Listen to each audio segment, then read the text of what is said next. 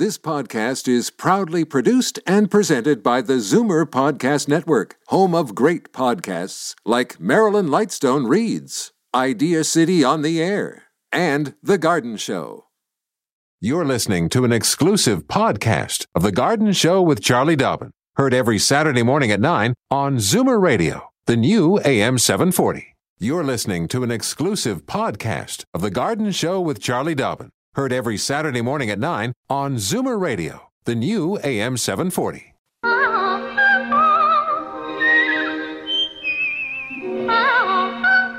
Welcome, friend, to our weekly garden party. We hope you brought along your questions, because it's time to dish the dirt on the AM 740 Garden Show with Charlie Dobbin. And the ever-faithful sous chef of the garden, Franklin David Proctor. I like the sounds of that. Like Ever faithful. Yes. I thought you sound a bit like a dog.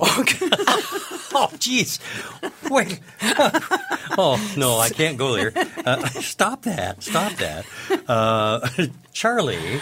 Let's welcome Lorraine I was Flanagan. about to, and then you give me a shot like that. We do anything else.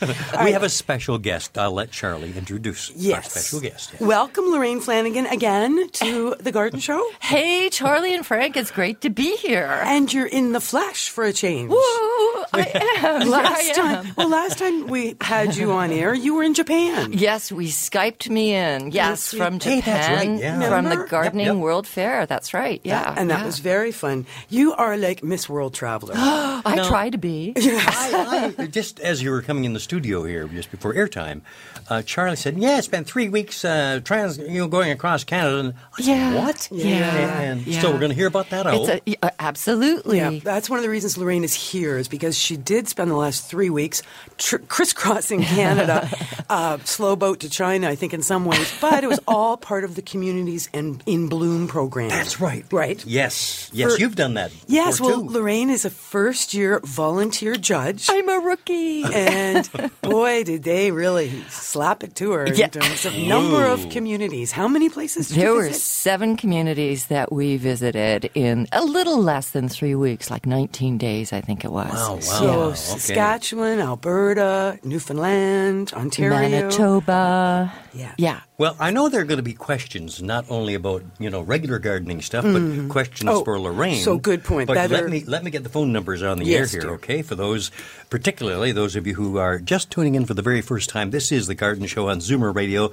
Charlie Dobbin is the master gardener. I am the under gardener, or the sous chef. Okay, here are the numbers. In Toronto, 416-360-0740, or anywhere else in the province, of course, toll free, 1-866-740-4740. Our motto is call early, call often, 1 question per call, and let Sebastian know if you're a first-time caller, because you will earn that. A welcome to the show. Garden There you wings. are. Yes. Yeah. Isn't that sweet? That's very sweet. I know. It's a welcoming sound. Okay, just one quick announcement. This weekend at the Royal Botanical Gardens, it's the very special mystical event called, well, basically, what is it called? Uh-oh, here we go. Here we go. The great research, once again, by Charlie Dobbin. All right, let me just read what It's I've a written mystery down, event. shall I? Sure. Rather than trying to wing it. This is great. Calling. Don't get me going. All right, starting with calling all gnomes, fairies, pixies, and sprites. Spirits and sprites. Make your way to Royal Botanical Gardens, where a touch of magic awaits you. You should be taking your grandbabies to this. Meet mystical creatures, participate in magical activities, and learn the secrets of the enchanted garden. Well. Today, tomorrow, and Monday, 11 a.m. to 4 p.m. in Hendry Park. And of course, the Royal Botanical Gardens is located at 680 Plains Road West in Burlington. And the way we started the show today, I think spirits are involved. Usually it's a little flask that you carry with you. Spirited, not. Okay. I see we have callers on the line already to rescue us. Yes, good thing. Yeah, a darn good thing, too. All right. And but we're going to talk more with Lorraine as we proceed into the show. Absolutely. About her experiences. We've got a couple of minutes here to do that right now before we get to the callers. So Are if you you'd like sure? to do that- Yeah, I'm sure. Frank's always producing the show. Really? Okay. Can you He's tell? the controller. Isn't he, though? Full control. All right, so Lorraine, as we Charlie. mentioned, first-time volunteer judge for the national program, and you told me last night that you actually judged 7 communities. The population size ranged 4,500 to 9,000. 9,000. Yeah, that's right. So these are sort of Kind of medium-sized towns. Yeah. And anything sort of come to mind that you wanted to share other than how much fun it was and how exhausting it was? It was fun. It was exhausting. It was intense. And I got a chance to kiss a cod, too. There you go. Yeah. Kiss a cod? Kiss a cod. A cod. Oh, a cod. Oh, I thought you said kiss a cop. Frank has a son who is a police officer. Yeah. Oh, boy, Kelly, listen up. Yeah. No. It's called, you were screeched in. I was screeched in Newfoundland. No Absolutely. kidding. That was a lot of fun. So but you do, as part of the process, you do have to kiss a cod. And it's a live cod or a dead cod? It's a dead cod.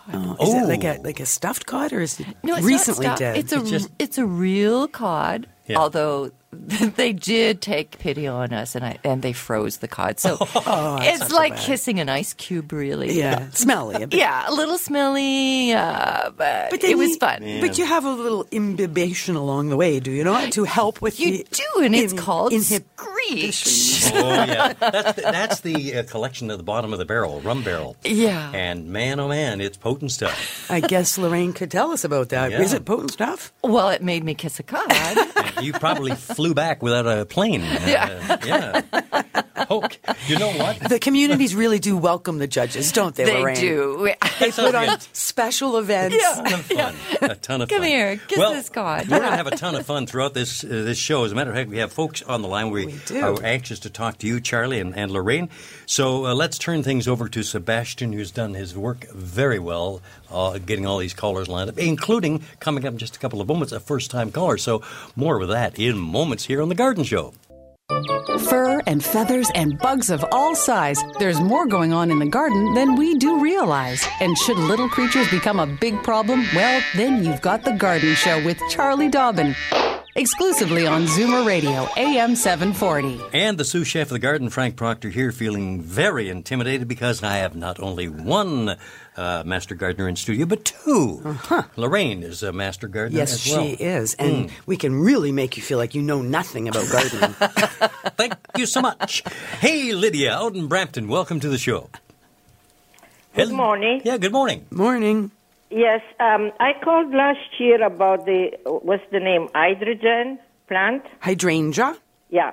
And you told me to cut about 8 inches because it wasn't flowering. Yes, in the we spring. We did this year, Yep. and nothing happened. A couple of plants, they got just 3 or 4 flowers. I would like to know if there's anything else that we can do, especially for the one that didn't bloom at all. Lorraine's going to make a suggestion for what you might want to consider doing, Lydia. Okay. Lydia, can I just ask, did you fertilize at all in the early spring? Yes, my husband is doing all that. Okay. And is your hydrangea getting a lot of sun? Because to flower, it needs some sun, not a lot for hydrangeas because they can thrive in some shade. Well, we have a big tree in front, so it's not doing all day sun. And in the back, the big one is really big, and even that is, well, it's getting the sun from, let's say, from 12 till 3, 4 o'clock. Huh. Well, that should be enough for hydrangeas. Okay, don't you think, Charlie? But remember, Lydia, the hydrangea, when it flowers, it has the round flowers, right? Yes. Ball-shaped. Okay, so there are... We call those mop head hydrangeas or hydrangea macrophylla. There are many varieties. The very old varieties often don't bloom at all. They just give you a lot of green leaves because the flower buds get frosted off in the winter, and what grows in the spring is all the new green growth, and not a lot of flower buds are there to bloom. Now, the newer varieties, which all began with something called endless summer, is supposed to bloom on both new and old growth. I've had several people stop me on the street to say, my endless summer isn't blooming this year. And I just look them in the eye and go, mine didn't bloom last year. They do seem to be a bit inconsistent. This year, my little endless summer probably has 8 blooms on it. But last year, I don't think it had any. So Hydrangeas are challenging that way. And again, these are the mop head ones we're talking about, the ball-shaped flowers. Yes. There's just not a lot of consistency in my experience in the flowering of those particular plants. But, be patient. If you love them, as Lorraine said, fertilize, make sure the soil has been amended with good compost or manure, water as necessary, half-day sun should be enough. And if you're just too frustrated with too much green, then compost the plant and get something that will bloom more consistently. Yeah, because the one that I told you didn't bloom, it bloomed when we got it, and then after that, that's it. It didn't bloom anymore. Yeah, but you said you've got a few blooms on it this year. Yeah, and 4 in the front, a few, but the big one, just leaves. That's all. Yeah. So, like I said, at some point, I know I got frustrated after about 10 years of a green hydrangea, and got out the shovel and sent it off to the composter in the sky. Yeah, compost heaven. Yes. Yeah. My husband says, if you don't bloom, I'm going to take you out. Exactly. Yeah. Threats Good work. attitude. Yeah. I got an offer you can't refuse. No, threats work. Plants do listen sometimes. So, good idea. We went to Cape Cod this year. Mm-hmm. Oh my God, the blue. Beautiful. Full of plants in blue, beautiful. Yeah, well, it's a little cooler here than Cape Cod, that our winter, so that has a bit of impact on the hydrangeas, too. Thank you very much, Lydia, for getting into the show in a great way there. Hey, we'd mentioned first-time callers. We have one, yeah. Hey, Dolores in Toronto. Good morning and welcome to the show. Hi. Welcome. My question is also on hydrangeas. Mm-hmm. I had beautiful blooms last year. This year it hasn't bloomed as much, but I'm getting brown spots, big, large brown areas on them. On the leaves. On the leaves, right. Okay, so yes, you probably have some kind of a fungal rust or a fungal disease going on in the leaves. Okay. But it's not something that I'd be overly worried about. It's August. Right? Right. And once it's today's August 1st, so, welcome August. But it's just, ultimately, those leaves are going to get frosted and drop off in the next 5 to 6 weeks, right? So to worry about having those leaves in perfect condition now, unless your daughter's wedding is in your backyard this weekend, I wouldn't worry about it. Just let them be. I mean, if they're super brown and they get crunchy and yellow, remember, good garden hygiene, clean up any diseased leaves that fall. But I wouldn't be overly concerned. Next year's a whole new year, all new leaves. Okay. It's been a moist spring and early summer, and then super dry, obviously, and that's meant a lot of fungal diseases in the gardens this year. Well, I think they're also, from what the last caller, I think they may be getting too much sun. They're right in the front. Yep. Are they getting full day sun? Yes. Right, and then you think that you need to water every day because they go completely limp every day, right? Right, so don't do that. Don't water every day. Wait, soon as the sun goes down a bit, those leaves perk up. Just check the soil. And I think we're all kind of falling into this worry around limp plants in the hot sun, and we think they need water. But check the soil before you water. Quite often they're overwhelmed by the heat and the sun. As soon as the sun goes down, temperature drops a tiny bit, everything perks right back up. So be careful about overwatering. Okay, thank you very much. Thanks for calling. Bye-bye. Yeah, Lorraine, thanks for being you a laughed when I caller. said that, but you've been away for the last 3 weeks, but it's been super hot here. Yep. When we had no rain. Oh, brother, hot. No rain at all. No rain at all. And I even my neighbor, who's a fairly beginner gardener, she was wandering around my garden, and she said, she's so worried about her hydrangeas because they keep going all that limp every afternoon. And she said, I wonder if I'm overwatering them. And I said, are you watering every day? She said, yeah, you're overwatering. 9:22 here on The Garden Show. Bridget and Barry are on the line. We'll be back to them, and it'll be fine. Daffodils and daisies, bluebells and begonias, forsythia and foxgloves, marigolds, magnolia, lavender and lupins, dahlias, delphiniums, stalks, phlox, hollyhocks, tulips and sweet williams. You've picked the right place for everything floral. This is The Garden Show with Charlie Dobbin, exclusively on Zoomer Radio, AM 740. And we have a special guest in studio. Charlie, reintroduce Lorraine and give her stats. Give her stats. She's about 5'3" and absolutely gorgeous. And her name is Lorraine Flanagan. She is a master gardener. She's also a volunteer judge with Communities in Bloom. And also you have a blog.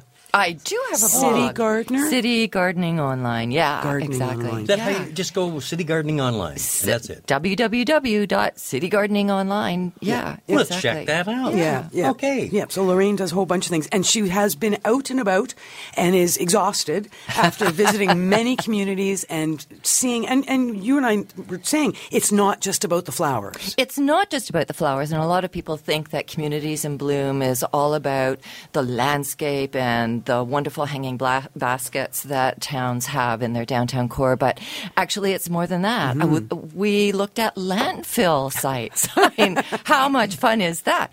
Actually, because that's all sort of having sensitivity to the environment is a big component of Communities in Bloom. Right. So, yeah, landfill sites, recycling programs, sewage lagoons, and my favorite, composting piles. Oh my God, some of these communities are doing amazing work with composting. Yeah, really. And Yeah. did you see any community gardens when you were out? Yeah, a few community gardens, where people would have a little plot, an allotment, and some really well-kept ones too. And some had tomatoes to kind of beat your cherry tomatoes. Oh, I know. Charlie. Sebastian's got the box of tomatoes. We're going to have to get them after the break here and bring them on air. Show Charlie everybody. gave me one before the show. I bit into it and it exploded and it got all over my shirt and everything. But it was good. Oh, it's good. Yeah, Yeah, that's sure what's it was. matters. There's little. I just brought little yellow cherry tomatoes that from my garden, obviously.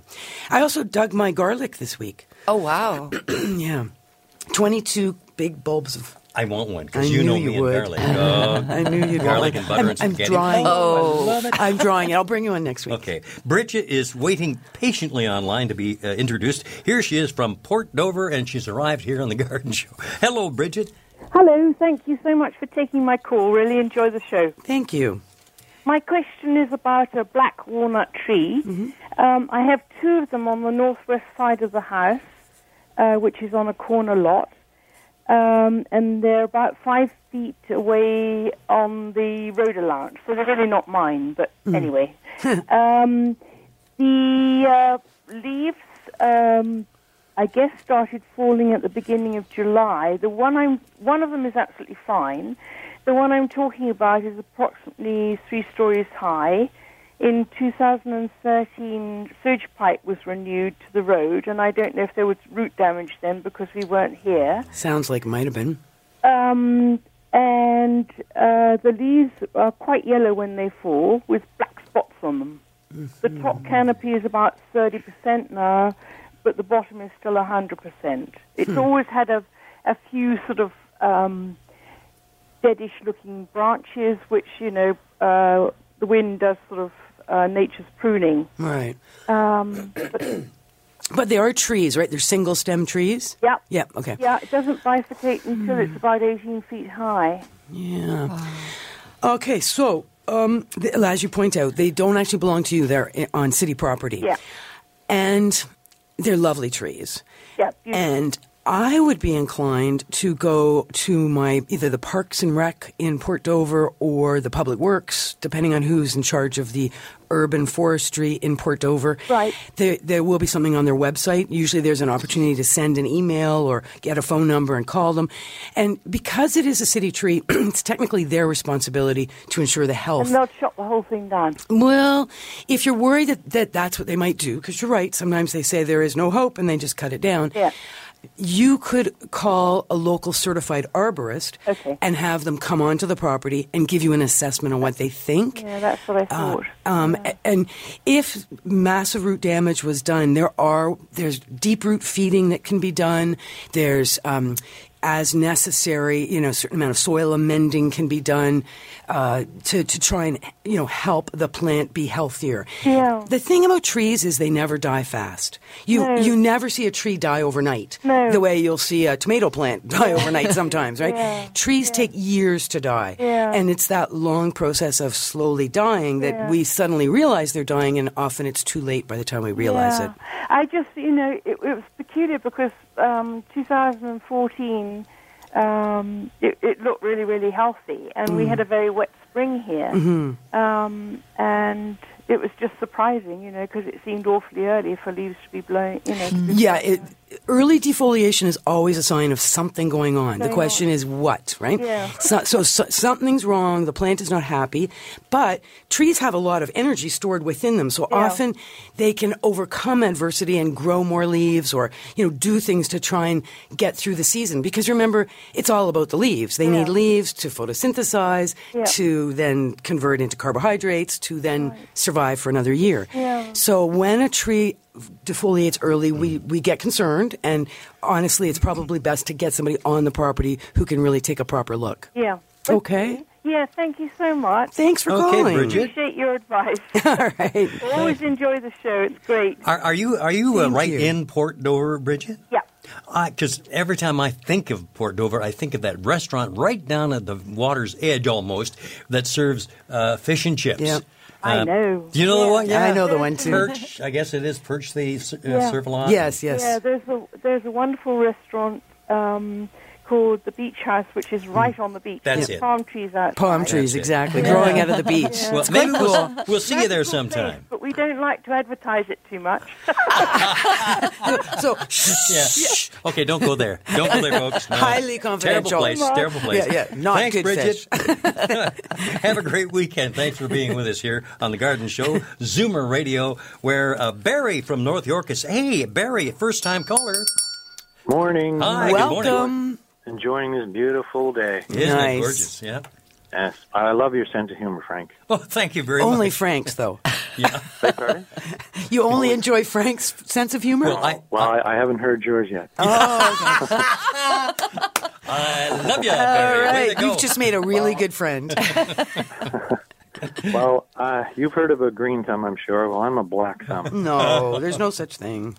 Oh, gosh, yeah. Every time my friend gives me a plant, it dies, and this one's dying. No. And I think it's a bamboo. I looked on Google. That's how much I know about plants. But I think it's a bamboo. But, I mean, I thought it was sun, so I opened up the drapes the other day and I said, okay, Matilda, here's all sorts of sun.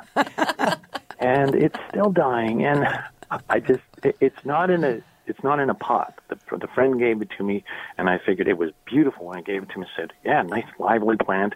So I figure I'll keep it in the same cylinder that he has. It's a glass cylinder with water. Yeah, it's they call lucky bamboo. Yeah. Yeah. Well, go ahead, Lorraine. You wanted to say something? Well, you know what it is. I know what it is. Yeah. It's very ornamental. Exactly. Yeah. It's a Dracaena. Well, not today, it isn't. All right, so it's a bit yellow. Okay, look. So it's in a cylinder. Are there stones in the cylinder or just water? No, just water. Okay, and there's roots obviously on the tips of the stems, right? Oh, yeah. Okay, good. Here's what you're going to do. All right, go to your kitchen sink. You're going to dump all that water into the sink. You're going to scrub the cylinder out with soap and water and then rinse it very thoroughly. Then you're going to take this very unhappy little lucky bamboo. You're going to peel off any pure yellow leaves and compost them. You're going to jam those stems back into that cylinder. You're going to put some room temperature water, preferably if you have bottled water or filtered water. You're going to put the plant in, because you want to avoid fluoride if you can with Dracaena. Put the stems back into the cylinder, fresh water, like I say, preferably not tap water. No, it doesn't need to go directly in a window, but it does like a bright spot. So 10 feet away from a southern window, even 15 feet away from a southern or western window is bright enough for that plant. And you will see new green shoots are going to start to come out the top of it. Right, okay, so it sounds like a lot of work. It's not. A little scrub. Cleaning the cylinder, that's the key? What I think might be happening, you might have some stagnant water in the cylinder, which the plant isn't really liking, and the light levels might be off. So it doesn't have to be super bright or super intensely direct sunlight, but it does need a bright spot. And I would suggest clean I water. see the sun rise every day. It's southeast. Southeast. So that's nice. That's good. You just don't have to be right on the window ledge with that exposure. It's on the floor. Okay, how big is this plant? I'd say it's about. I think in feet. So let's see. That's fine. Probably about 3 feet. Holy cow, that's big. That's a big one to be growing in water. Okay, so this is going to be even more work, but you could pot that plant into a pot with potting soil, and then your life would probably be simpler. You wouldn't have to do that washing of the cylinder and replacing of the water as often. But you would have to get a pot, right? And some potting soil. Some good potting soil, not from the garden, right? No. Right about now, Barry, I think you're sad you called, right? So if I do the cylinder thing, because the potting thing, I don't know about that, but that would help? That would do it? I believe it would help, yes. Wash the cylinder out? Yeah. Okay, I hope you're right. Hey, give us... Hilda, and I got to play classical music to it, right? No, AM 740 music. Speak there you nicely. go. Admire it. As soon as it looks a little better, tell it how good it looks, and it will look even better. Okay, that's the positive approach. That's right. And let us know how this works out. I want to hear back. Okay. Thank you very much. Thanks for calling. Have a great Lord Simcoe Day weekend. And you Good too. For you. Thank you. Okay. All right, take care. Okay. Here's Barry from North York making the program a lot more fun, and that's what we love. And he only likes your sense of humor. Well, he's waiting for you to display yours. And once thank you you do, for pointing he'll probably that out. Well, speaking of first-time callers, my gosh, look at this. Paul in Toronto. Wow. Good morning and welcome to the show. Good morning. I was laughing at that conversation, too. That was great. Thank you very much. I have about a 30-year-old Crimson King maple, and I'm just trying to find out the longevity of those trees. I'm noticing the other ones in the neighborhood, too. It was nice and full a number of years ago, and now it seems to be less and less. And I'm just trying to find out, is there anything you can do to sort of bring more foliage into the tree? And I have had it pruned and so forth to try and bring it back over the last number of years. I know that one of the branches on the tree it was a little more full, and it became heavy, and one of them kind of cracked a bit. Mm-hmm. And so I'm just wondering what I can do to try and maintain it, yes. Okay. So Crimson King maple, which is a Norway maple with the purple leaves, is a plant that should live happily. It's up to even maybe 100 years. Oh, really? Okay. Yeah, 50 to 100 years. That would be the most, though. Now, what causes the demise of this plant are a couple things. One is, as you pointed out, they can get so dense and the branch structure gets so, over sort of rot and too heavy. You start getting big winds, you get breakage, ice storms, you get breakage. So thinning the canopy of any Norway maple by a professional is a great idea and should be done about every 5 years. That allows air circulation and light to penetrate into the canopy of the tree. You'll have healthier leaves, you'll have bigger leaves, and you won't have all that unnecessary weight, and breakage. There's two other things, though. Norway maples are famous for girdling roots. They kill themselves. They actually will commit suicide by strangulation. Yeah, strangulation just below the surface. Wow! And one of the ways you know that you've got that going on is you look at the stem, the trunk of the tree, right down as it comes down to ground. If the trunk flares as it reaches the ground, you'll know that the roots are growing out to the outside of the trunk. Okay. If you look and it's straight down, the trunk goes straight down, and often it'll even be flat. It won't even have a proper curve on it. It'll be a flat edge on that trunk. That's the first thing we suspect, is that there is a root at that point that is then starting that twist around the plant, and that will kill the tree eventually. It takes years, but it will kill it eventually. And the one other thing is a disease called anthracnose. And anthracnose is something that you'll see. The leaves will be small, they'll be very sparse. You'll often see holes in the leaves. You'll see just unhealthy looking leaves. And that is something that can only be treated properly by being sprayed by, again, a professional who has access to the right chemical sprays. So it all starts with ensuring that the roots are fine. And one of the things I love doing to keep my Norway maple happy is deep root feeding. You can do it yourself with a deep root feeder, which you can pick up at Canadian Tire or Home Depot. It's just a long probe. Stick it down under the ground. It hooks up to your hose.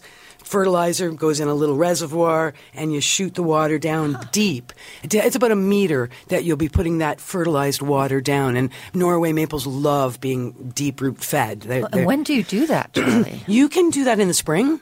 You can do that in the early to mid fall. You wouldn't do it now necessarily, but sort of in September you can, because the plant will absorb some of that fertilizer in that time frame as things are slowing down in the fall, but some of that fertilizer will be there next spring as well.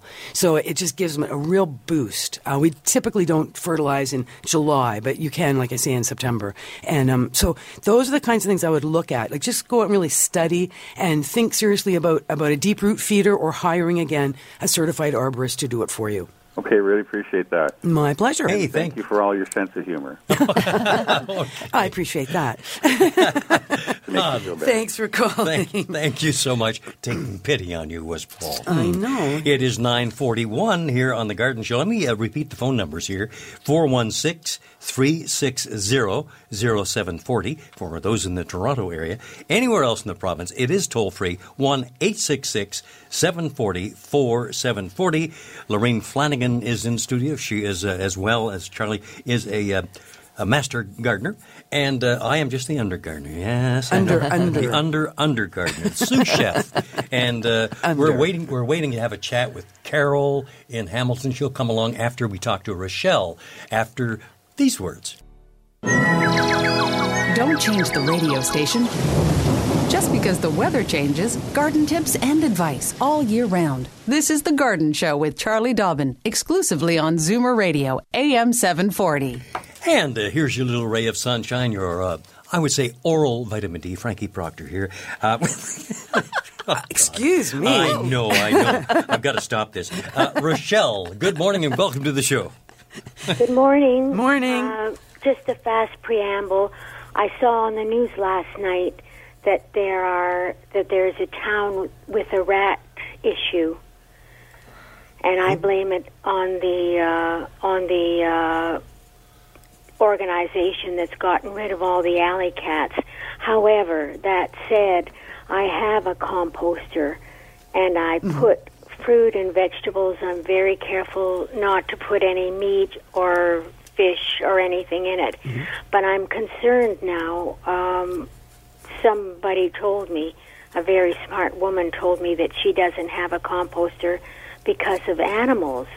Okay. And have you had any sense that there might be animals in your or near your composter? No, I haven't had any sense yet.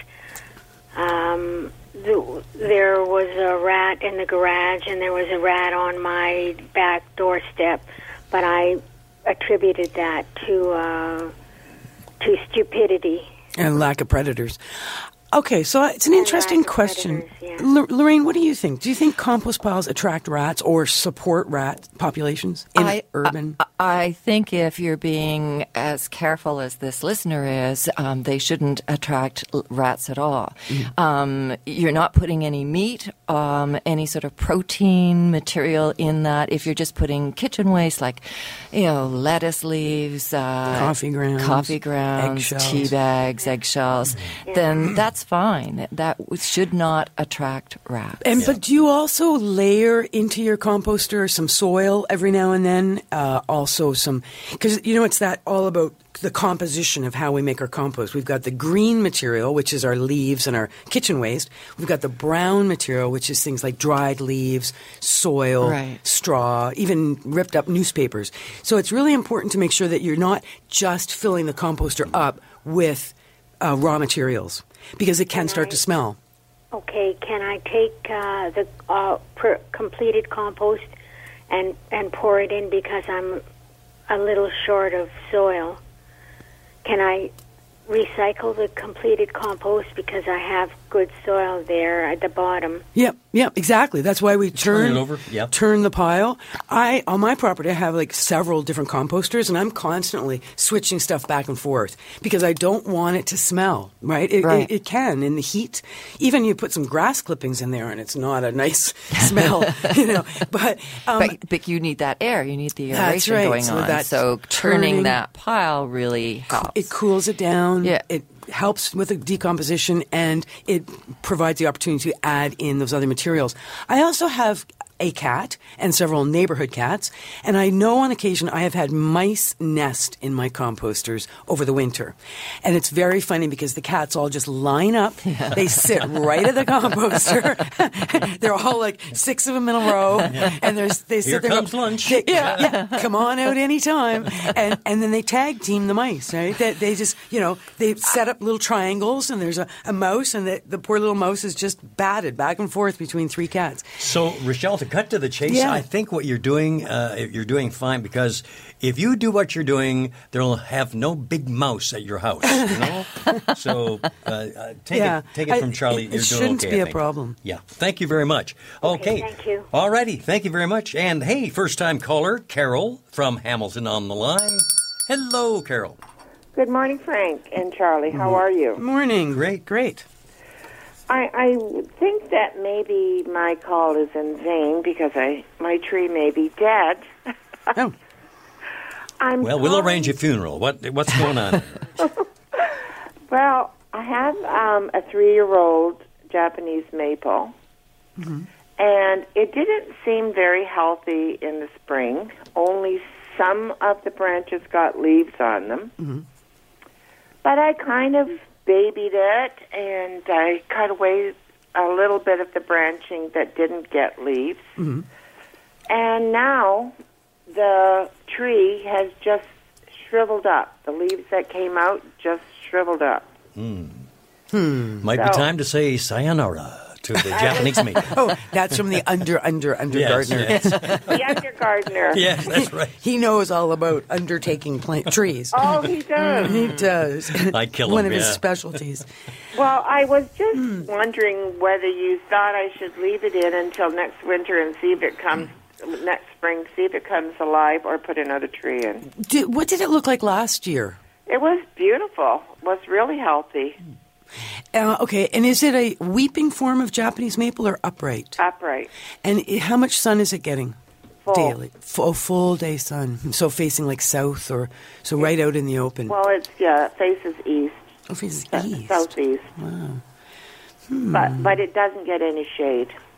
So, okay, and when it was planted, what kind of soil are you in Hamilton? Is it really clay soil or sandy or something in between? Something in between. It's not the greatest soil, and truthfully enough, there was a big pine tree where this is that we had removed, and they did dig out the stump, but this poor tree got planted on top of where that tree was. It was. So I don't know. Okay, and you fertilized this tree in the spring? Yeah. Yeah, and you said you cut out some of the dead stuff. What I would do now is I'd probably go out and I would, with my thumbnail, scrape just gently in a couple spots and the bark. And just look and see what's underneath there. If it's all dry and crispy and the whole thing just is, wizened up, then it's done. But if there's some life to it, if you can leave it, like if it's not in a spot that's just going to be super, unattractive, it's almost worth a try. It's sometimes interesting how trees will just go into this like unexpected dormancy and then bounce back. Being on top of where there was an old evergreen and where the roots were left behind, right? When the stump comes out, the roots stay. Right. The roots are in the process of decomposing. And so there's a whole bunch of microbial activity going on beneath where that Japanese maple was planted. Right. I wouldn't be surprised if that's affecting the Japanese maple's ability to actually absorb nutrients. Okay. So, bottom line is, see if there's any life. Double check that the stem is in good shape, that's not split or anything like that, the main trunk. It's not. And yeah, just if it's crispy all the way through, then dig it up and start again. But when you do replant, I'd highly recommend some bone meal when you plant and some good quality composted manure, some fresh triple mix, anything like that. Just try and amend that soil as much as you can to freshen it up. Okay. Okay. Now, someone else told me, because it's in the center of a flower bed, and the perimeter around this tree is hostas, and then it goes into other flowers. And somebody told me that you're not supposed to put hostas around a new Japanese maple. No. Maybe what that person was referring to is when we plant plants, the first one that gets planted gets more established, and then you plant more plants and you set up a competition. And when the competition for nutrients and moisture starts, the first planted plant wins. So, for example, we plant a tree in the middle of our lawn. We never want to grow lawn right up to the tree, because the lawn will compete with the newly planted tree, and the poor little tree will suffer. So sometimes we like to give a newly planted tree particularly a chance to get a bit established before we start planting in around it. But bottom line is, hostas are just not that big of feeders or deep-rooted or any of that stuff, so I wouldn't be concerned. All right, then I'll try scraping down, and if it looks like a living tree, leave it another year. Yeah, try it. See what happens next spring. Let us know, okay? Keep Thanks, in touch. Carol. Thanks, Charlie. Thanks for calling. Thank you.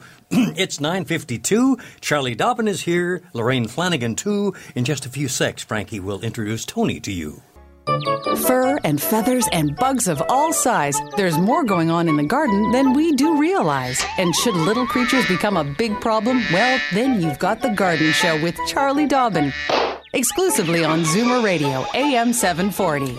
Well, Lorraine Flanagan, it's delightful to have you in the studio today. We're having a ton of fun with Charlie. I know. And you know what, Lorraine, there's something she wants to tell us about. Yeah. She saw the world's largest Pisanka. No kidding. Yes, you know I what know that you're is? impressed.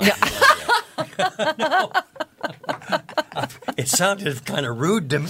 No, not at all. No. It's very beautiful, Pisanka. actually. Okay. Yes. A Pisanka is a Ukrainian Easter egg. Oh. I know. And it resides in Vegreville and in Alberta, and that's where I visited. Is it indigenous to that area? There is a huge Ukrainian population in Vegreville, and so you've got it up on your screen. Well, can your listeners see it? Oh, there it is. Oh, there, my I bet you that's God. it right there. Beautiful. Oh, Isn't it gorgeous? Vegreville. They're just celebrating. Huge. They're celebrating actually the 40th anniversary of the creation of this Pisanka this year, this summer. Do you know, folks, if you want to go online, it's spelled Vegreville. And you'll come up with the picture of this huge. It's gorgeous. Or Yeah. just Google Ukrainian egg. Pisanka, P-Y-S-A-N-K-A. World's largest. Yeah. All right. So that is one large Pisanka. It is, yeah. And we stood right underneath it. Wow. Yeah. We've got lots Excellent. of pictures. Yeah. So that is part of, obviously, the heritage Element of Communities in Bloom, yeah. which looks at a number of different sort of characteristics, including, as you say, heritage. Yeah. And sometimes it's buildings, and sometimes it's, old sites, whether it's, farms, museums. Museums, for sure. Lots. We saw actually a couple of agricultural museums, and they were fun. So you see all the old tractors, Massey Ferguson tractors. All lined up. Yeah. Right? That's yeah, amazing. yeah. And then all the baking implements and the old washing. Meat grinders. My God, one museum had like 1 million meat grinders lined up on the, The ones you crank with the hands, right? Yeah. I took a picture of it. It's on my Facebook page. Oh, there you go. Okay. Yeah. City gardening. Wow. And that's on Facebook. So Facebook you have to go is you. Lorraine Flanagan on City Gardening and Facebook, and you'll find the meat grinders and a picture of the Pisanka. Excellent. There Well, you go. I found Tony. He's online from Jackson Point, and he's waiting patiently online. Good morning, Tony. Buongiorno. First time caller. Buongiorno. Wait a minute. First time caller. There you are. Welcome. Okay. Yeah, I think I had one of those things removed about 2 years ago. Those Pasankas? I grew somewhere. Anyhow, I've been known to kill plastic plants. That's all. I worked in that last caller who called, that guy who called earlier. Yeah, you'd get along well with Frank, too. My question is I got spike plants that my dad used to keep back in the day, and they used to grow to about 4 or 5 feet tall, and he'd bring them in for the winter and take them out in the summer. And this year, I don't know what I did wrong, but I took them out in May, and I started watering them in May, and I had a few of them die on me. When would be the best time to bring them out and water them, so that way I know? Okay, wait, so these were in your house all winter? Yeah. And you took them out for the summer? Yes, around May. I took them around May. Now, you're in Jackson Point, and there was a very frosty evening on May the 23rd. Were they outside before that night? Yeah, it was before that. I brought them in for the frosty night. Oh, you did? Good. Okay, good. And I think I watered them too soon. I guess you like to do. My dad used to put them in a bag and throw them in a wine cellar. Are these geraniums? No, they're spike plants. They're green, big spike plants. They're like kind of tropical looking. Yeah, like dracaenas. Or a spike is typically a dracena. Huh. All right, so your dad would overwinter them just out of the pot, let them go dormant. But for your purposes, are they in pots? Yeah, I leave them in pots. I just bring them in the house and leave them around the house. And and I find that when I bring them out, if they get sun too soon, they burn. That's right. So what you know is that when you take them outside, you put them into the shade. Shade, okay. And you leave them in the shade, preferably out of the wind and out of the sun for at least 2 weeks. You do water as necessary. They are in pots with drainage. So you take the saucers away if necessary, water thoroughly, but of course the drainage is free-flowing, so there's no problem with overwatering. And then after 2 to 3 weeks, you move the plants into wherever you want to put them. Yeah, but I find when they're inside, I should not water them. My dad never used to water them. He used to put them in a bag. Right, but if you... I should have gone to Seekers before he left this earth, but we get a chance to. But I find when they're inside... But inside you should water them about once a month. Once a month? Yeah, because you've got them in pots, right? He had them just dormant in bags. You've got them in pots. They're getting light. They do need to be watered every now and then. So we got to let you go, Tony. The show is over. The Pan Am games are gone. And enjoy your show. And I want to say hi to Linda across the street. She's listening to you guys today. Oh, wonderful. Thanks so much. Thank you. We're approaching the finish line here really quickly. So thank you to Lorraine Flanagan. Yes, it was great to be here. Thank you so much for inviting me. And thanks for joining us and sharing with some of your Communities in Bloom experiences. I know you had a lot of fun. I did have a lot of fun. And would you do it again? With the cod and the Pasanka. Would you do it again? I'm probably going to do it again. Thanks, Frank. Thank you, Sebastian.